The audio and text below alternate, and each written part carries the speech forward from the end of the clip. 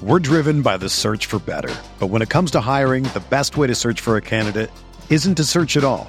Don't search, match with Indeed. Indeed is your matching and hiring platform with over 350 million global monthly visitors, according to Indeed data, and a matching engine that helps you find quality candidates fast. Ditch the busy work. Use Indeed for scheduling, screening, and messaging so you can connect with candidates faster. Leveraging over 140 million qualifications and preferences every day, Indeed's matching engine is constantly learning from your preferences, so the more you use Indeed, the better it gets. Join more than 3.5 million businesses worldwide that use Indeed to hire great talent fast. And listeners of this show will get a $75 sponsored job credit to get your jobs more visibility at Indeed.com/Blue Wire. Just go to Indeed.com/Blue Wire right now and support our show by saying that you heard about Indeed on this podcast. That's Indeed.com/Blue Wire. Terms and conditions apply. Need to hire? You need Indeed. Do you ever feel like you're always on? What do you do when you need a moment to chill? How do you like to hit the reset button to get ready for what's next? These days, everything is go, go, go. It's nothing but nonstop hustle all the time. Work, family, friends, a million pressing social issues, and an expectation to be on 24/7. Sometimes you just need a moment to turn off and hit the reset button. That's when you reach for an ice-cold Coors Light, the beer that's made to chill. Listen, there's a lot going on in Green Bay right now, and I feel like we could all use a moment to chill with a Coors Light. See, Coors Light is cold lagered, cold filtered, and cold packaged. It's literally made to chill. It's as crisp and refreshing as the Colorado Rockies. Perfect for a moment to unwind. Coors Light is what I choose when I need to unwind. So when you want to hit reset, reach for the beer that's made to chill. Get Coors Light in their all-new look delivered straight to your door with Drizzly or Instacart. Coors Brewing Company, Golden, Colorado, and as always, celebrate. I'm kind of, if I'm not in that club, I'm at least starting to wonder what it's like in that club. And I'm at least starting to wonder and looking back at certain things and kind of starting to see things in the way they've unfolded the last 12, 16 months. And just kind of think, is the writing on the wall? Is this kind of, Mike McCarthy's last hurrah in Green Bay? For all the great that he's done in Green Bay, it could be coming to an end. But Ross, I really wanted to get your thoughts on that, just because I haven't heard you say much, and I don't really know where you stand with that, Ross. It's getting hard to be where I've been, and then that is someone who had, defended McCarthy as a top 10 or 12 coach in the league. And I think most of the time that I said that, it was accurate. But we're starting to see potentially the NFL pass him by. And I think it would be extremely foolish to fire him mid-season. I see a lot of that on Twitter about it. Guys talking about no accountability because he wasn't fired on Monday morning. They're 2-2-1. They're heavily favored to be 3-2-1 after the Monday nighter against San Francisco. There's no reason to tank this season. Someone could get hurt for the Rams. Goff could get hurt. There's nothing that says that Aaron Rodgers can't win 3 or 4 playoff games in a row, and you're in the Super Bowl. But at the same time, I'm not sure that the long-term best interest of the Packers program involves McCarthy, unless he's really able, and I don't think he is, to come to grips with the need for his offense to evolve. Talked about ripping the entire playbook apart and starting it from square one, and it looks like the exact same playbook. Now, he said that Rodgers' injury has taken away a lot of the playbook. Getting down big early has taken away a lot of the playbook. But until I really see this new offense, I'm not going to believe that it exists. Yeah, and it's interesting that you say that too. And he talked about rewriting his playbook, and he's almost gone backwards. If you think back to 2010, 2011, he had you would see Mike throw 5 receivers out there, and he would want to spread you out, and it would chuck the ball all over the field. You don't see a lot of that anymore. And, I get a lot of that is personnel. They're not 5 deep at receiver anymore. But you just think about, and you said it perfectly, is this league passing him by? And it's easy to say that too when you have these young guys like McVay coming in, and you have a guy like like Andy Reid really kind of reinventing himself down in Kansas City, and just really kind of going with the ebbs and flows of the NFL and how that works. And it seems like Mike McCarthy may be pretty stubborn with what he likes to call and how he likes to call it. Now, granted, a lot of that too, Ross, is the execution too. I mean, it hasn't been there this year. You talk about Mike McCarthy not being inventive or not being able to scheme things up. He has. I mean, there's still times where they're scheming receivers open, but for whatever reason, they have not been able to connect on those plays, and that's been evident to anybody watching the game. Another thing too that if you look back and kind of just trace back about talk about does McCarthy have a pulse on this team right now? And you go back to even this summer, when Rodgers came out and basically called a spade and said, hey, this practice was piss poor. This wasn't a good practice. And then McCarthy kind of coming out the next day and you kind of pumping the brakes on that. And Rodgers really being like, well, if no one else is going to call him out on that, I think I need to call him out on that, essentially is what he said. And so you even look at that and you kind of say, okay, so one of two things. Is that Aaron Rodgers then calling out his quarterback or calling out his coach and saying, you are not keeping people accountable? Or is it just, even more underneath that, is it McCarthy really losing a grip on this team? Is it really Rodgers feeling the need to say that because McCarthy's sending that message, but for whatever reason, it just doesn't seem to be hitting home? I don't know. But you look at this team and how, it's nothing new. We've even talked about this 2 weeks ago on the podcast, how Mike McCarthy's teams, they traditionally start slow. And it's when you have an all-world quarterback, and I'm not going to be the guy that says, we're wasting Aaron Rodgers' career, but you expect better. You do.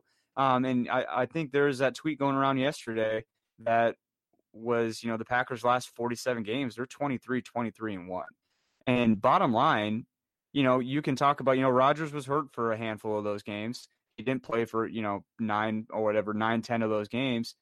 But that's just not good enough. When you have an all-world quarterback, that's just not good enough.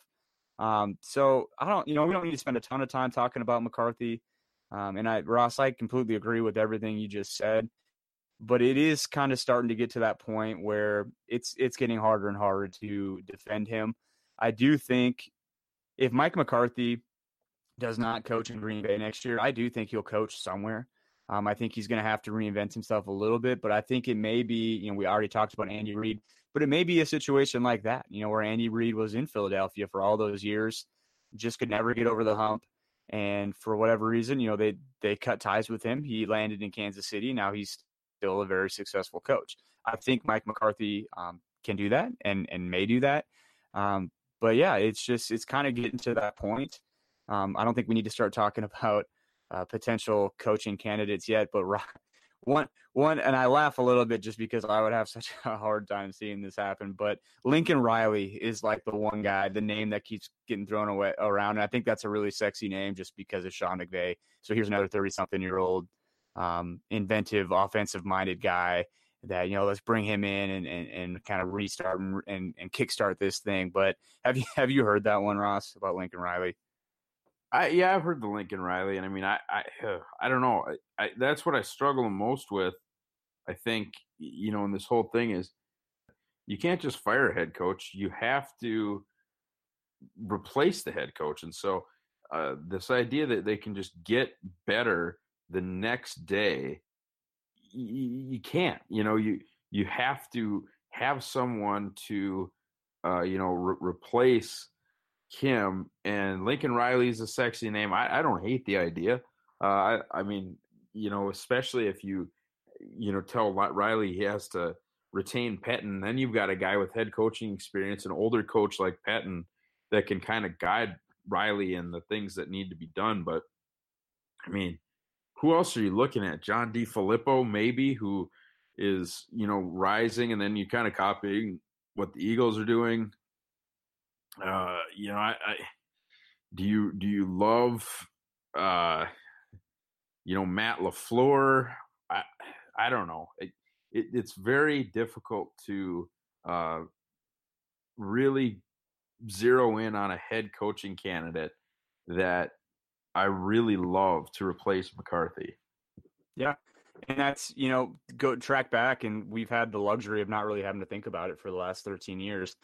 But going back to when Mike McCarthy was it was, Sean Payton and Mike McCarthy were the two names that were really prominent. Those are both guys that, not a lot of people knew a ton about. But they both had ties to the kind of the Ron Wolf tree. And so that's kind of where I think they would go with it. And that's why, to me, it's almost like, okay, Lincoln Riley, like that would be, that would be a really, that'd be a headline type of hire. But what connection does he have to Green Bay? And maybe they don't, maybe they want to go a completely different direction. And you know what, maybe Mike McCarthy maybe they come out and finish this season 11-5. I don't know. But a lot can happen. It's still a long season. So one thing that I did want to talk about, though, too, so we can get off the Mike McCarthy horse, just because that's going to be talked about probably ad nauseum the rest of this season if things keep going like they are. But a positive from yesterday, one thing I was really encouraged with was the play of the two young receivers in Equanimeous St. Brown and Marquez Valdez-Scantling. Two guys that they are just, I mean, it doesn't take long to see the type of potential that both of those guys have. Now, coming into this season, I think EQ was my favorite, my favorite receiver they took. But Scantling has been, he's kind of been the guy that's kind of come to the forefront of that group. What really excited me was that catch and run by EQ in the fourth quarter, just because, I mean, he's a 6'5", 210-pound athlete that just can erase angles like that. And when you have a guy like that, that is a special trait. And MVS really, he showed that too on that third down catch he had, where he really turned the corner and really had no business crossing. And I think that was in the second or third quarter that he ended up moving the sticks. And I mean, he's outrunning, little tiny corners that to the edge. So that's really exciting. I don't know if you've done your breakdown of the game yet, but do you have any thoughts especially on those two guys, Ross? Yeah. It's funny that it at least right away, it looks like the two late round picks are, outpacing J'Mon Moore. And those, I think, that definitely had the least questions about them athletically. Those were considered to be the lottery tickets, the guy that, geez, maybe, if they learn for a couple years, or they learn to play football, learn how to run routes, maybe this, maybe that. Those are the guys that look like they're ready to play right now, and it's very exciting. And I think if J'Mon doesn't work out and these two do, you still took 3 shots, and if you hit on 2 of them, you hit on 2 of them. It doesn't matter what order they came in, and it's way too early to say that these two guys are going to work, and it's way too early to say that J'Mon's not. But so cool to see that level of them kind of stepping up in a big moment and at least producing in, where your main concern probably going into the game, at least until the injury report came out and there was going to be no Jair and no Bashaud Breeland, was that Rodgers was going to have to try and make it work with these rookie receivers that he clearly didn't trust yet. Yeah. And that's, and I think you hit the nail on the head too, is they're young guys. They look like they're ready to play. Just watching EQ again the second time, and I definitely paid more attention to him. And he's still got some nuances of route running that he's still going to need to perfect, like any young guy. For example, I mean, his feet at the line of scrimmage aren't very good right now, and he can be a little bit slow to get off the line of scrimmage. And you saw this a couple times too. And it's McCarthy that's taken a bunch of flack for this, and I don't think it's his fault. But more often than not, I mean, not more often than not, but there is more than 2 or 3 occasions where you look at the end of the route and you have 2 receivers standing right next to each other. And it doesn't take a rocket scientist to know that that's not how you draw that up, So obviously those guys are still kind of learning like the minor details of the game. But, having a guy like Davante Adams in front of them too is going to be, I think, very beneficial to them, just because Davante, when he came into the league, this dude was just, fades on fades on fades. That's what he ran. but you watch him run routes now, and the dude is a technician. I mean, he puts on a clinic out there. So if there's anyone that can, maybe show them the ropes, and obviously he's received good coaching too. So I think Devontae's shown that he's willing to do that. And like you said, if two out of these three guys hit, that's a slam dunk. And I mean, honestly, the two guys with the highest upside are MVS and EQ. So that would be awesome. And I still like J'Mon Moore. I know going back to his Missouri days, I have some buddies that are big Mizzou fans, and they're talking to me about him. And that was really the first thing they said is, has he learned how to catch yet? I was like, yeah, not really. But Ross, so going from the offensive side of the ball to the defensive side of the ball, I don't know if you knew this, Ross, but the Packers are sporting a top 10 defensive unit right now. I mean, clearly they're striking fear into the hearts of every NFL offensive coordinator. I think statistically they're like the 6th or 7th team in the NFL right now. Ross, is that just an illusion? A little bit of an illusion. I think the offense opponents short fields, which is incredibly unfortunate for the team, but good for the, I guess what you would call total defense defense statistics. I don't know. It's difficult to really assess the defense through 5 games. I think they're markedly improved. They still need to get something from edge rush so badly. But when Breeland and Jair come back, they're going to be talented enough at corner, which is crazy to think, especially from this club. But it's crazy to think that they realistically, could be talented enough at corner that they could start pressuring with other guys and still be okay. I think the sky's kind of the limit for the defense, especially if they add some pass rush in the offseason. But as far as winning games this year, it's going to have to be corners that win battles. And Breeland is that guy, especially in press man.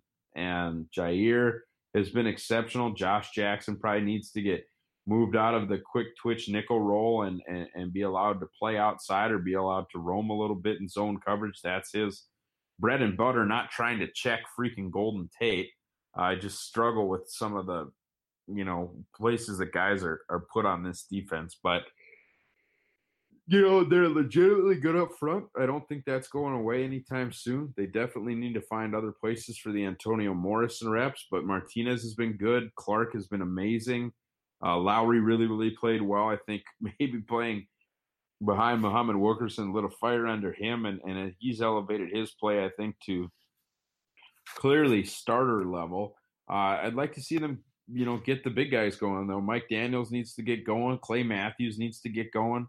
Nick Perry started to cook a little bit and then got hurt again, which has just been the song of his career. But they need to find a way to add pass rush, and I don't really see any on the free agent market. And why would you? It's week 6, but it's difficult to also just say we're going to wait till next season. It is not. Yeah, that's certainly a tough pill to swallow. And that's something that they just haven't addressed in the last few years. And I think, it's really it's going to come back and bite them.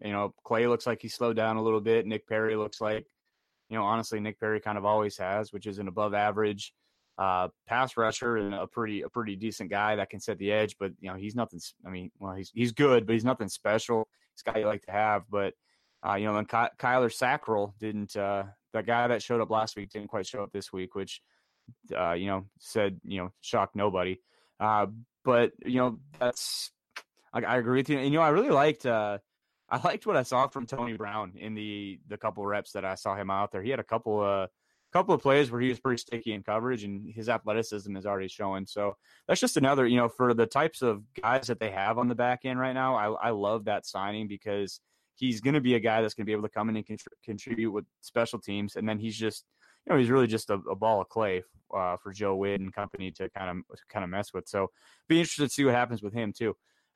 Moving on from that too, the last thing I wanted to talk about, Ross, is we're in week 5, week 6 coming up. We're a quarter of the way through the year already. College football season is in full swing. I'm a big draft guy. I almost like the NFL draft more than I like anything else about the NFL season.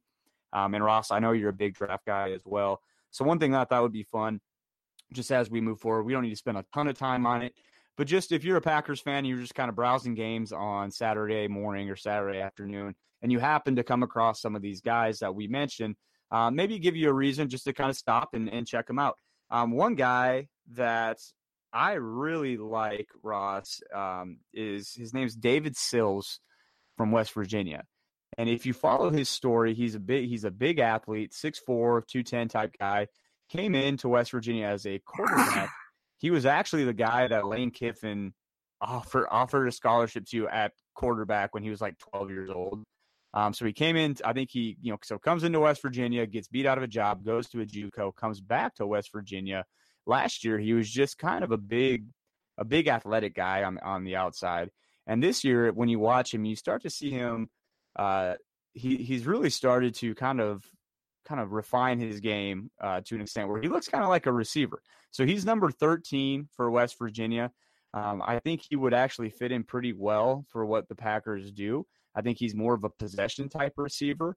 But I think he's a guy that if you look at his trajectory and where he's at in his timeline as far as development, I think he's very early in his development. So I think if the Packers could get him on the second day, that would be a really cool pick for them. But obviously we are so far away from that. But he's just a guy that I like to keep my eye on. Ross, do you have anybody that has kind of stood out to you so far and maybe you're kind of starting to develop a little bit of a draft crush on?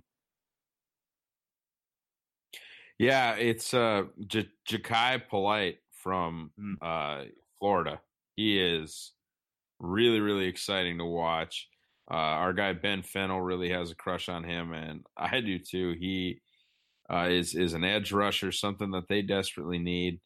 Kind of a shorter, stockier edge rusher as they go, but I really like the way that he plays, and would love.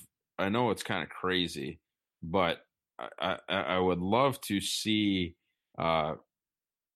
maybe even both positions in the first round go to pass rush.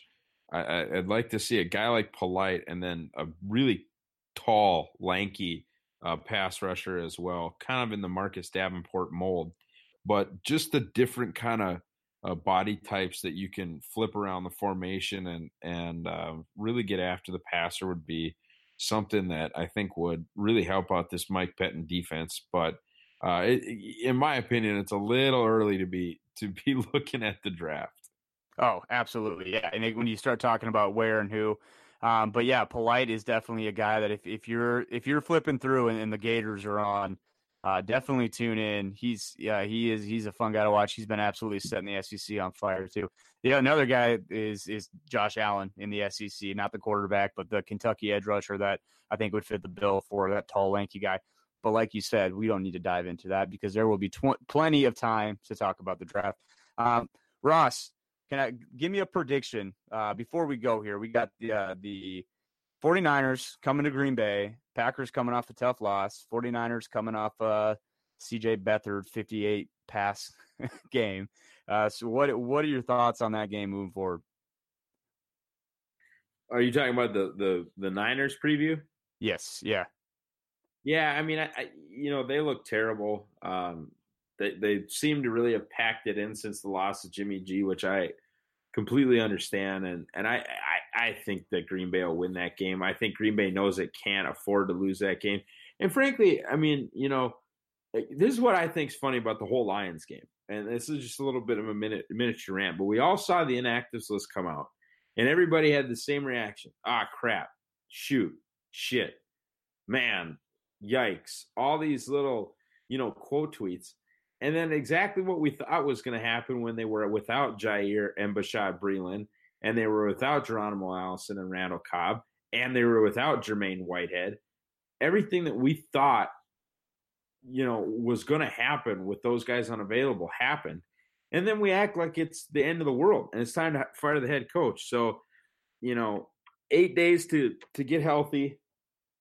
Maybe they get Cobb back. I'd be surprised they didn't get Geronimo back. Jair thought after the Buffalo game, Jair thought he was going to play. So I would be shocked if he doesn't play this upcoming game. I don't know what the extent of the Breeland injury is, but certainly the game, after the bye, you would assume everybody's going to be kind of healthy. But, man, it's just not a good team. It's at home. It's in prime time. Rodgers versus Beathard. I don't think the talent level of the 49ers is going to be enough to cover up Rodgers versus Beathard. I would agree with that, and that's at least what I hope. And that's actually a really good rant, Roz. I'm glad you said that because you're 100% right.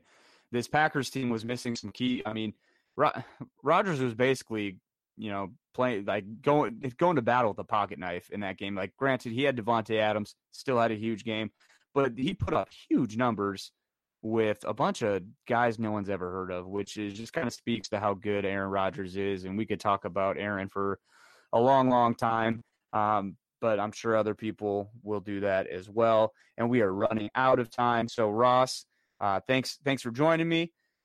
We will catch everyone here in 2 Tuesdays from now. So that will be coming out after the bye week. We'll be able to kind of talk about, probably how healthy the Packers are looking moving forward. So we look forward to that. And we'll look forward to this next Monday night when we get to see the Packers take on the Niners. Should be a fun game, hopefully a game that will put some of our worries to ease, and we can just move on from that. As always, thank you for joining us, and go Pack Go.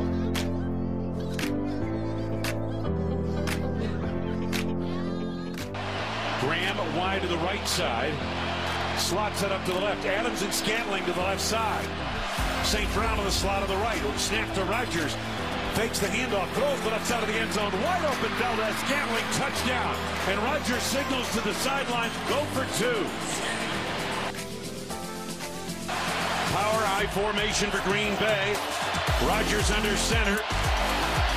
And the fake to Jones. Rodgers throws right side. He's got Kendricks tumbling into the end zone for the touchdown.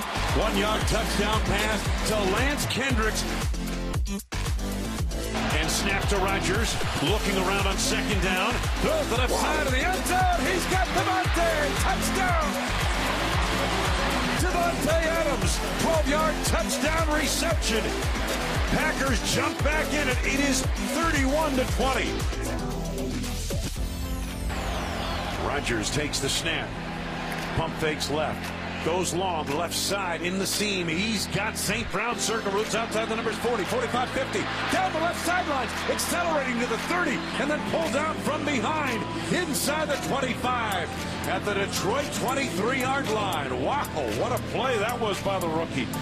My goodness, 60-yard pass play.